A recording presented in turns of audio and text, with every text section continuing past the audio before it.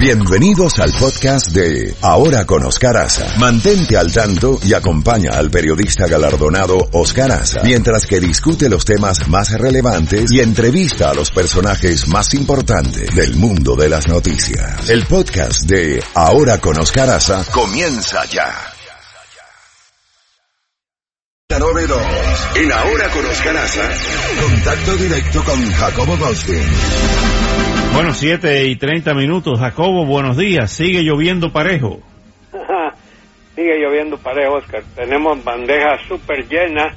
Empecemos primero con esa intervención que tuvo ayer un diplomático de carrera con más de 30 años de experiencia, muy respetado, veterano de guerra. Creo que se graduó de West Point, pero digo, el tipo es intocable, intachable.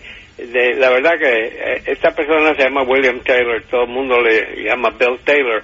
Cuando fue embajadora de Estados Unidos en Ucrania a petición de Rudy Giuliani, que decía que la señora no estaba colaborando con las ideas y los planes del presidente Trump, entonces el que llegó a sustituir o a llenar ese puesto es Bill Taylor. Pero Bill Taylor se dio cuenta que algo andaba raro.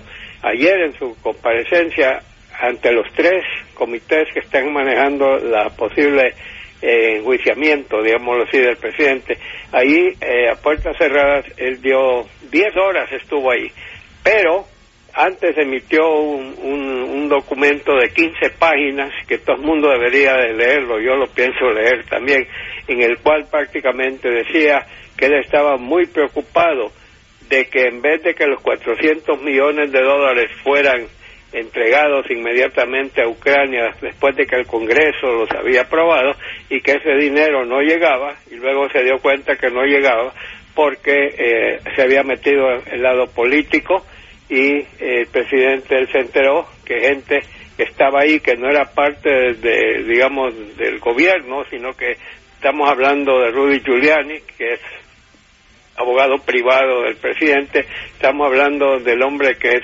representante de Estados Unidos ante la Unión Europea, pero que no es un político, es un hombre que le ayudó a la campaña de Donald Trump y lo premiaron dándole eso, y había otro señor ahí, se dio cuenta que ellos estaban como manejando la política exterior y no el Departamento de Estado, y mandó un comunicado al Departamento de Estado a Mike Pompeo diciéndole que él estaba preocupado, que esto se había vuelto una cosa política, porque salió a relucir él se enteró de que le estaban pidiendo al presidente de Ucrania que antes de soltarle el dinero y que tuviera una invitación para venir a visitar la Casa Blanca, primero tenía que hacerle un favor al presidente, y el favor sería averiguar todo lo que se pudiera para hacerle daño a Joe Biden, todo esto relacionado con el hecho que cuando Joe Biden era vicepresidente de la nación en la época de Barack Obama,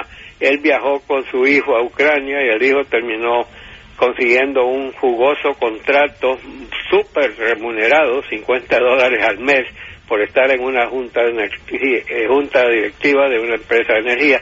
Bueno, sea como sea, se dio cuenta que no le iban a soltar el dinero a Ucrania si no venía esa investigación a Joe Biden, y él fue el que tocó, y ayer bajo juramento, no sabemos exactamente todo lo que dijo, pero sabemos el papel que presentó, 15 páginas, donde habla de esa condición que si es un quid pro quo, o sea, te doy esto, pero tú me das aquello, y el aquello era precisamente investigar a Biden y al hijo.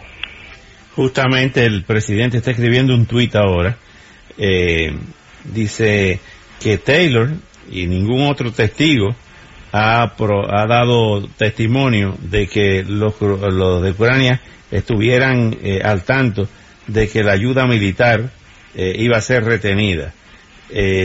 Entonces el presidente agrega, usted no puede tener un quid pro quo con no quo, escribe el presidente ahora en otro tuit. Bueno, pero el hecho es de que definitivamente el señor Taylor tiene mucha credibilidad, y él estaba actuando no por intereses propios, sino que estaba preocupado por manejar asuntos relacionados con la seguridad y la democracia en este país. Vamos a ver en qué termina esto, pero no cabe duda que de todos los testigos que han comparecido ya y los que han dado declaraciones, quizás este es el más dañino al presidente, y él ya regresa a ese cargo que tiene todavía allá en Ucrania. Por otra parte, Oscar, aquí te va la última encuesta de la CNN, dada a conocer hace pocos minutos, sobre entre los demócratas, a quién prefieren como candidato. 34% prefiere a Joe Biden. Segundo lugar, la señora Elizabeth Harris, ella de Warren. Elizabeth Warren tiene 19%. Repito, Joe Biden 34%, Elizabeth Warren 19%, y luego viene Bernie Sanders 16%, y luego para el cuarto lugar un empate a 6 puntos cada uno de Pete Buttigieg y Kamala Harris, y luego viene Amy Klobuchar, senadora de Minnesota, con 3%. Así que una cómoda ventaja de Joe Biden, le saca 15 puntos de ventaja a Elizabeth Warren y 18 puntos de ventaja a Bernie Sanders. Así que esa es una cosa. Otra cosa interesante en esa encuesta, en materia de política exterior, ¿qué piensan los demócratas que sería el más apto para manejar la política? Bueno, ahí está Joe Biden 56%, Bernie Sanders 13% y Elizabeth Warren 11%. Y en cuanto a quién ganaría si la elección fuera hoy entre Joe Biden y Donald Trump, Biden 53%, Trump 43%. Jacobo, hablando de otros temas, siguen los problemas del Brexit de Boris Johnson. Parece que el Parlamento no apoya la más reciente propuesta de Johnson, de la forma en que se debe salir de la Comunidad Europea el Reino Unido. Y por otra parte, la noticia hoy en el Reino Unido no es Boris Johnson ni el Brexit. Han encontrado en un camión con un contenedor 39 personas muertas. Esto es una tragedia, son 39 cadáveres en un camión en Essex, en el Reino Unido.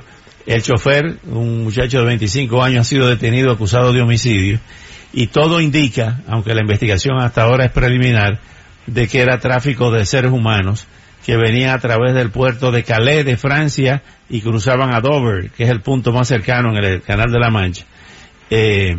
Y esto pues recuerda que en el año 2015 encontraron la policía austriaca los cadáveres de 71 personas de Siria, Irak y Afganistán.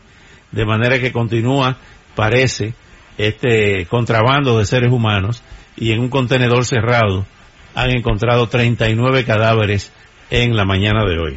Oscar, aquí mismo en la frontera, a través de los años en la frontera con México, han habido muchos casos de gente que fue traída ilegalmente a este país, y luego cuando los que manejaban estos camiones de transporte, cuando veían que los iban a prender o que los iban a detener, salían corriendo y dejaban con candado puesto esa cosa, y ahí pues también murió infinidad de gente ahogada.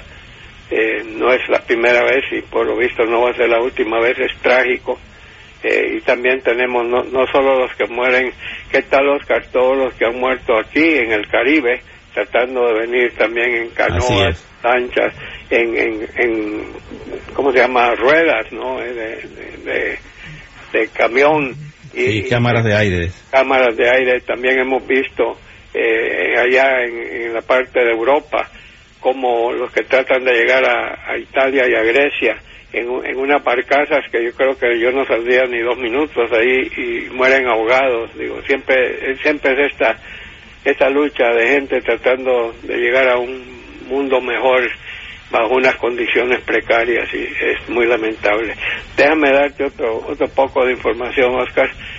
No cabe duda de que en estos momentos, después de la reunión que se llevó a cabo ayer entre el presidente Putin, que recibió en Sochi, Rusia, en Sochi recibió la visita del presidente Erdogan, el presidente de Turquía, llegaron a un acuerdo mediante el cual van a ingresar tropas turcas, van a ingresar tropas rusas, y por supuesto los sirios de Bashar al-Assad, y van a tomar posesión de esa área donde estaban los kurdos.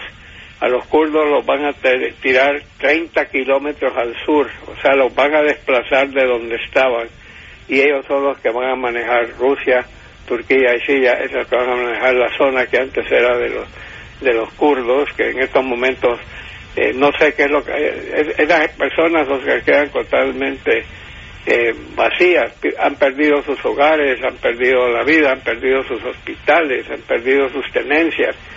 ¿Qué van a ir a hacer a 30 kilómetros al sur? No tengo la menor idea, pero definitivamente Rusia se ha vuelto la carta fuerte en estos momentos en el Medio Oriente. Gracias a Rusia es que Bashir al-Assad sigue en el poder. ¿Te acuerdas, Oscar, cuando ya las tropas rebeldes andaban bien cerca de Damasco? Sí. Parecía que iban a sacar o matar a Bashir al-Assad. Se metió Rusia lo mantuvo en el poder y ahora prácticamente va a dominar totalmente esa región, y no sé qué es lo que va a pasar de aquí en adelante, pero los kurdos son los grandes perdedores y el gran ganador en esto es Vladimir Putin. También Erdogan sale con la suya, también Bashir al-Assad queda muy bien parado, Irán queda bien parado, los kurdos quedan desgraciadamente prácticamente exterminados, y Estados Unidos, su imagen internacionalmente está muy dañada también. Hablando de esa zona y de un tema sumamente interesante, ¿te acuerdas la película de George Clooney de Monuments Men? Los miembros del ejército que se dedicaron durante la Segunda Guerra Mundial a rescatar los tesoros que tenían los nazis y en otros lugares de Europa, la cantidad de riqueza cultural y antropológica y arqueológica y de todo tipo y de obras de arte que se dedicó ese grupo de expertos en el ejército de Estados Unidos a rescatar. Bueno, pues ahora se ha convertido en realidad, ya no es una película. Reservistas relacionados con el mundo artístico van a asesorar a los mandos militares para evitar la destrucción y el caos como el que se vivió en el Museo Nacional de Bagdad cuando la guerra del año 2003. Resulta que esta semana, en colaboración con el Smithsonian de Washington, que tú conoces muy bien, el Pentágono informó de la creación de su propio equipo de Monuments Men. Se trata de hombres y mujeres reservistas del ejército, que son directores de museos, comisarios de exposiciones, arqueólogos, documentalistas y un largo etcétera de profesionales que tendrán su centro de operaciones en Fort Bragg, Carolina del Norte, dentro del Comando de Operaciones de Asuntos Civiles y Psicológicos del Ejército. Las dos últimas guerras en las que ha estado involucrado Estados Unidos se han librado en una tierra poseedora de algunos de los bienes más preciados y más antiguos de la historia de la civilización. Sin embargo, como ocurrió durante la invasión de Irak en el 2003, las tropas norteamericanas no pueden impedir la devastación de lugares icónicos o de un museo tan valioso como el de Bagdad, que tenía entonces en su ciudad. Durante el conflicto, la destrucción de monumentos y el expolio de arte no es solo la pérdida de cosas materiales, supone también la privación del conocimiento, borrar la historia, la memoria histórica y las identidades de esos pueblos. ¿Qué te parece? Parece que lo que comenzó como una película, pues, se ha convertido en realidad. No, yo creo que se hace magnífico. Yo recuerdo también, Oscar, durante la Segunda Guerra Mundial, el mariscal Goering era un aficionado del arte y tenían instrucciones el ejército alemán que todas las pinturas y obras de arte que podían agarrar, que las empacaran y se las mandaran a Berlín, y eso definitivamente sí. Y hemos visto también cómo se ha saqueado y cómo se ha roto o quebrado cosas muy valiosas por gente que ni sabe lo que tiene entre manos, y yo creo que es una gran cosa eso de tratar de proteger algo que verdaderamente pertenece a la humanidad. Y no sé, vamos a ver qué es lo que va a pasar con eso. Solo quería cerrar también, Oscar, con esa tremenda victoria de ayer.